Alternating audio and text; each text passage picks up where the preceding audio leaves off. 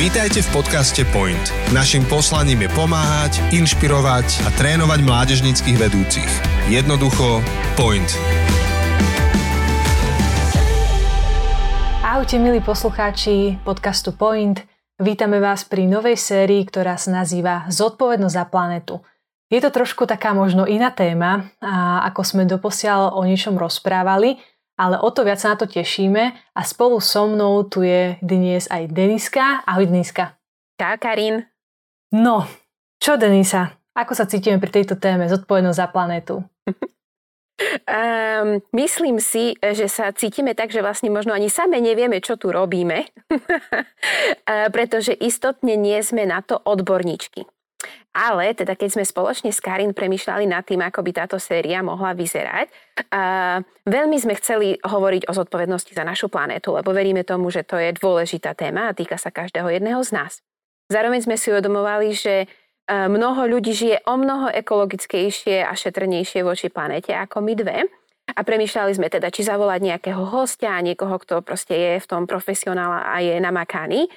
Ale potom sme si povedali, že pre ľudí, ktorých ekológia zaujíma už teraz, existuje strašne veľa dobrých zdrojov. Čiže ak si ekológ a rozumieš tomu a žiješ tak, pravdepodobne sa v týchto častiach nedozvieš vôbec nič nové, čiže kľudne to vypni a sleduj tých ľudí, ktorí naozaj proste tomu venujú o mnoho viac času a života ako my. Ale povedali sme si, že istotne sú aj ľudia ako my dve, ktoré rozumieme tomu, že to je dôležité, snažíme sa tak žiť, zápasíme a učíme sa, aké dopady majú naše rozhodnutia v tejto oblasti. Tak sme si povedali, že skúsime možno trošku sa tak spoločne s Karin porozprávať o tom, ako tá naša cesta vyzerala a čo už dnes vieme a s čím sme vlastne zápasili a aké boli možno také naše argumenty alebo argumenty našich priateľov ohľadom tejto témy. Takže asi by som povedala, že máme veľkú bázeň pred tým, Karin, nie? Pred touto celou témou. Úplne súhlasím a tak ako si jej povedala, rada by som tu tak nastavila takú atmosféru rozhovoru pri čaji. Budem si tu odpíjať z mojej vody, nie čaju, ale možno párkrát budete počuť nejaké takéto odchlipnutie, ale naozaj dajme si takú atmosféru toho, že sa rozprávame ako dve kamošky na káve o téme ekológia, pretože je to naozaj niečo, čo teraz tu je s nami, je to trendy a nie len trendy, ale je to veľmi dôležité aj v živote každého jedného človeka.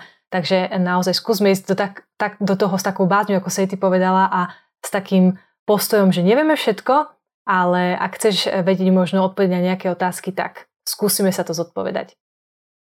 Dobre, tak poďme hneď na to. Začneme tak aj z hurta, ale aj veľmi dôležitou otázkou, že prečo my ako kresťania máme byť zodpovední práve za našu planétu?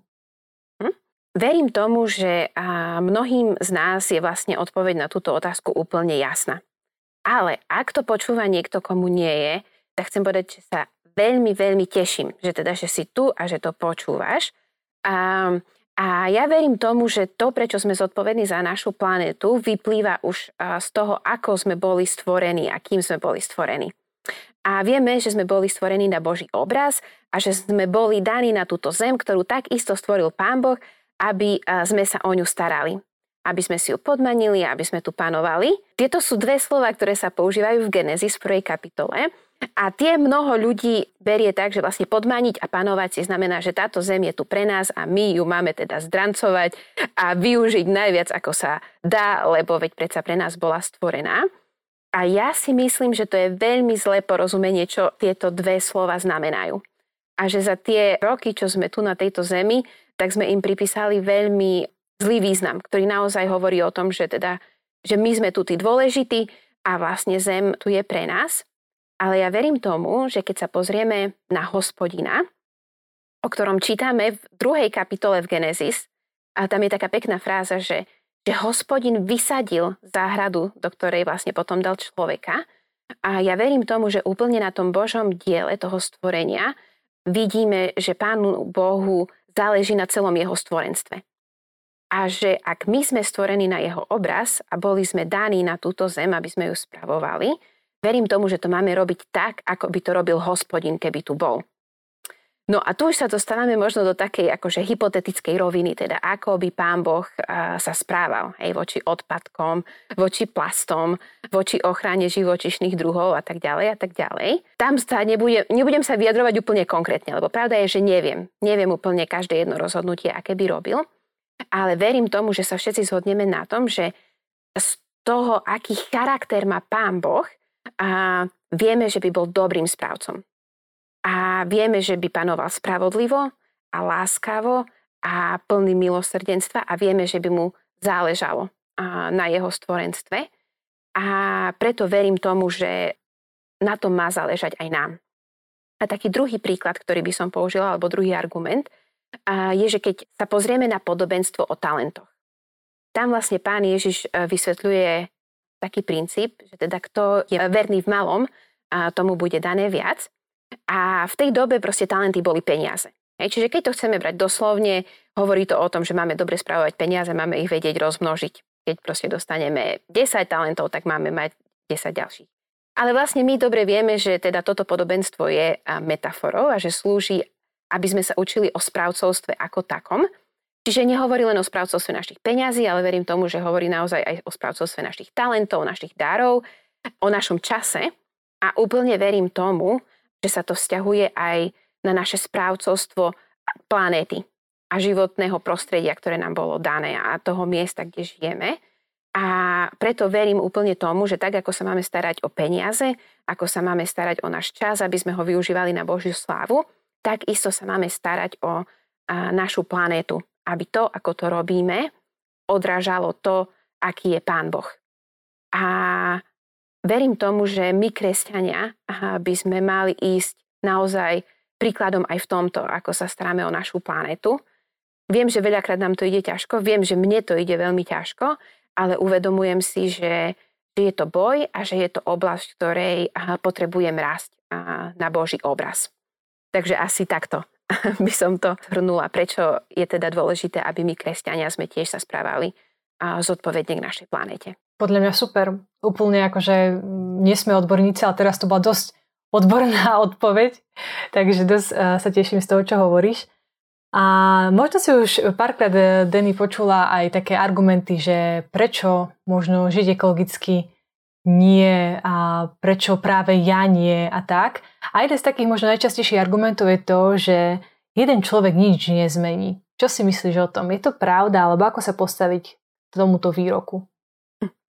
Pravda je taká, že nie len, že tieto argumenty, alebo tento argument som počula, ale veľakrát som si ho kladla aj ja sama. Lebo teda, keď sa pozrieme teda na svet globálne, je nás tu dosť veľa miliard, oveľa viac ľudí žije v Číne, v Indii, v USA. A keď sa pozrieme na ich spôsob života, tak ja sa cítim ako také malé zrnko piesku v tom, že dobre, akože môžem sa snažiť žiť zero waste a neviem ako všetko, ale proste ja sama planétu nezachránim. Úplne akože jasná matematika. Ale tiež verím tomu, a to myslím, že všetci kresťania sa na tom zhodneme, že každý z nás má svoju sféru vplyvu. A možno neviem zmeniť celý svet, ale viem urobiť rozhodnutia v tej oblasti, kde sa nachádzam. A myslím si, že preto tomu rozumieme a preto je nám to blízke, lebo tento princíp nachádzame vo všetkých ostatných oblastiach, čo sa týkajú Pána Boha a napríklad hovorenia evanjelia alebo činenia učeníkov. Keby sme tiež to tak vnímali, že vlastne na čo poviem niekomu evanjelium, keď to nemôžem povedať celému svetu, alebo na čo budem činiť učeníkov proste 5-10, že to nezmení svet, tak presne takto by sme sa cítili. Aha, nedokážem zmeniť svet, preto nebudem robiť nič. Ale všetci veľmi dobre vieme, aj vlastne my, čo robíme Point Podcast, a vlastne snažíme sa o to, aby sme všetci žili v tej sfére vplyvu, ktorý máme. Čiže dobre, možno nevieš povedať evanjelium všetkým, ale vieš povedať to svojej rodine, spolužiakom, kamarátom. A verím, že tak isto je to aj so zodpovednosťou za našu planétu. Dobre, možno neviem zmeniť ľudí, ktorí žijú na opačnej strane sveta, ale viem zmeniť to, na čo mám dosah, a viem byť inšpiráciou pre ľudí, ktorí ma vidia. Viem byť inšpiráciou pre moju rodinu, pre mojich priateľov, pre moju skupinku a tiež verím, že vieme byť inšpiráciou pre našu mládež.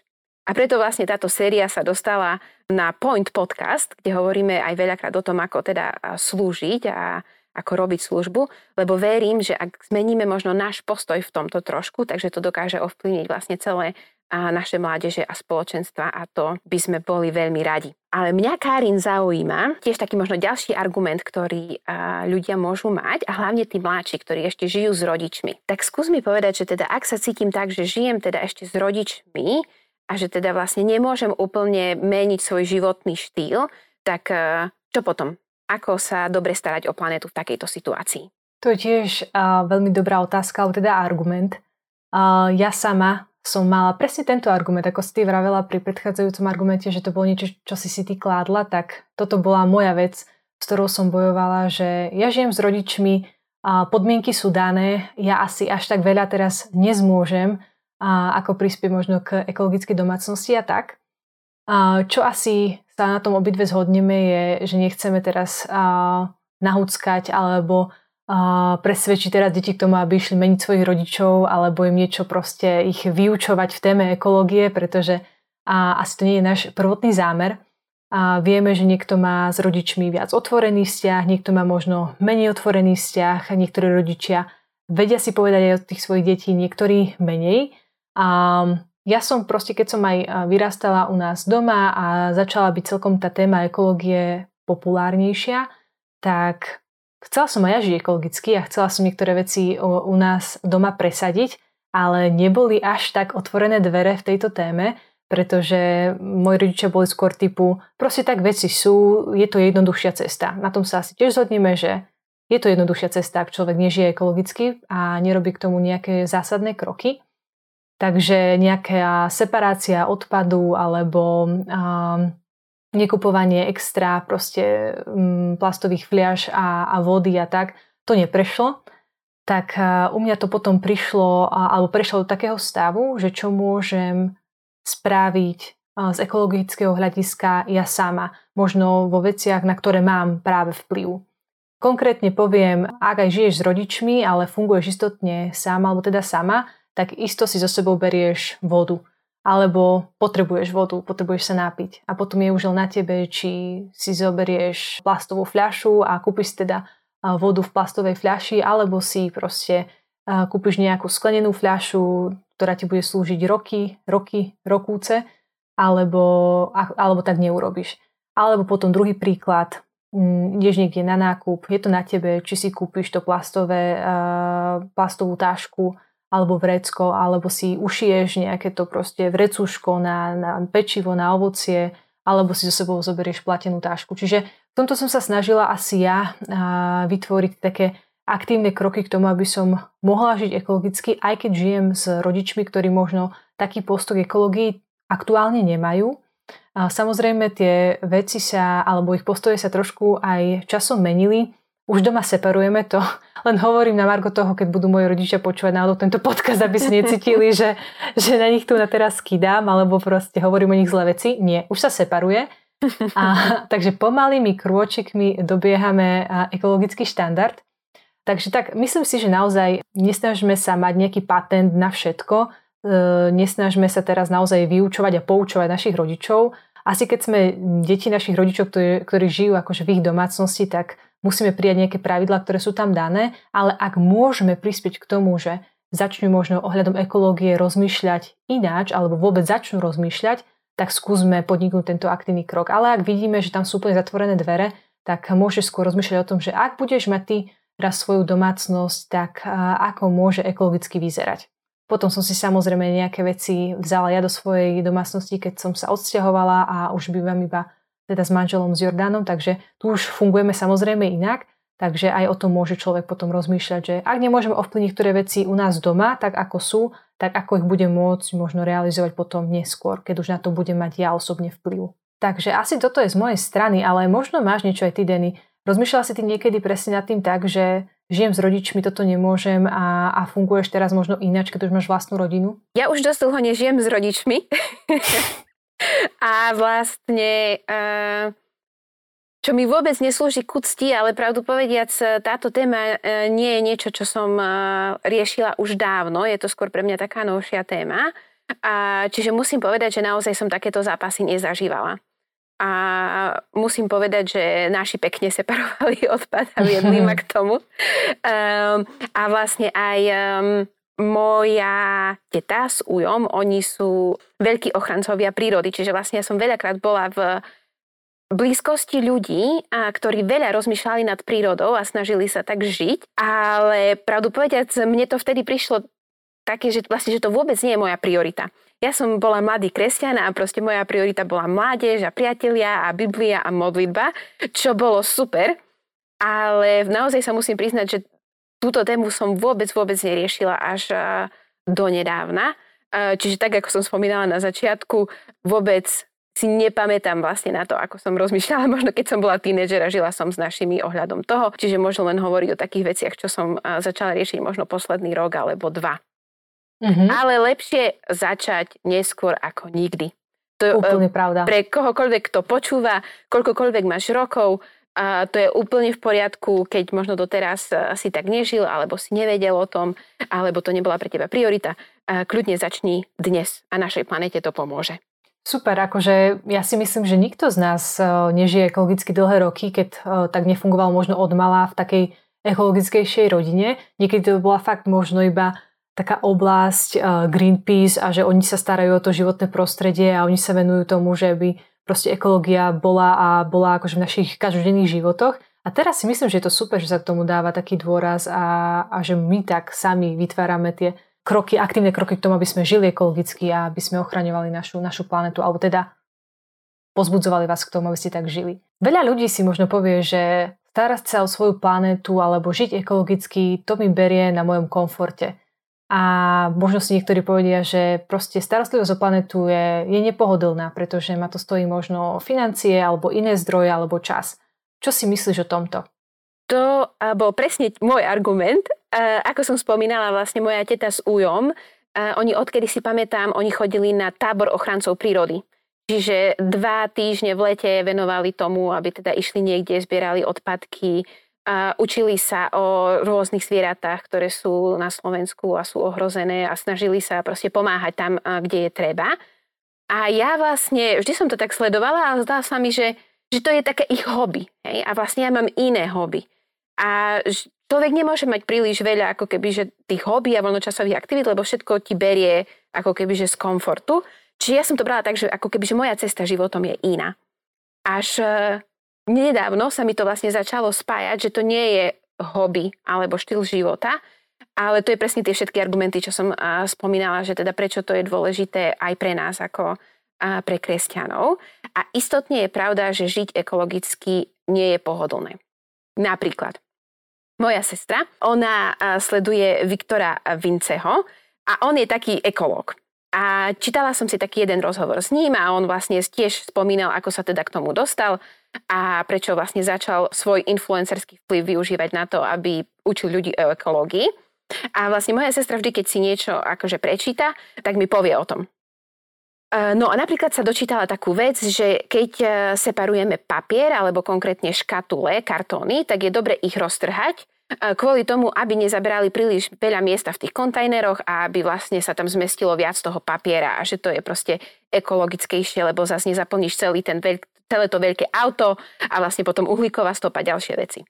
No a keď mi to povedala, musím sa priznať, moja prvá reakcia vnútorná bola taká, že ty si tie papier trhaj, mne sa nechce, ja už aj tak robím dosť pre tú prírodu, lebo mám doma 4 koše, hej, na rôzne veci a naozaj musím povedať, že som to úplne odignorovala, ale sledovala som moju sestru, proste ako vždy potrhať tie kartóny, až som si povedala, že že musím, že proste už, že musím sa proste zbaviť tej mojej lenivosti, lebo naozaj jediný dôvod bolo, že sa mi proste nechcelo baviť, hej, s tým kartónom.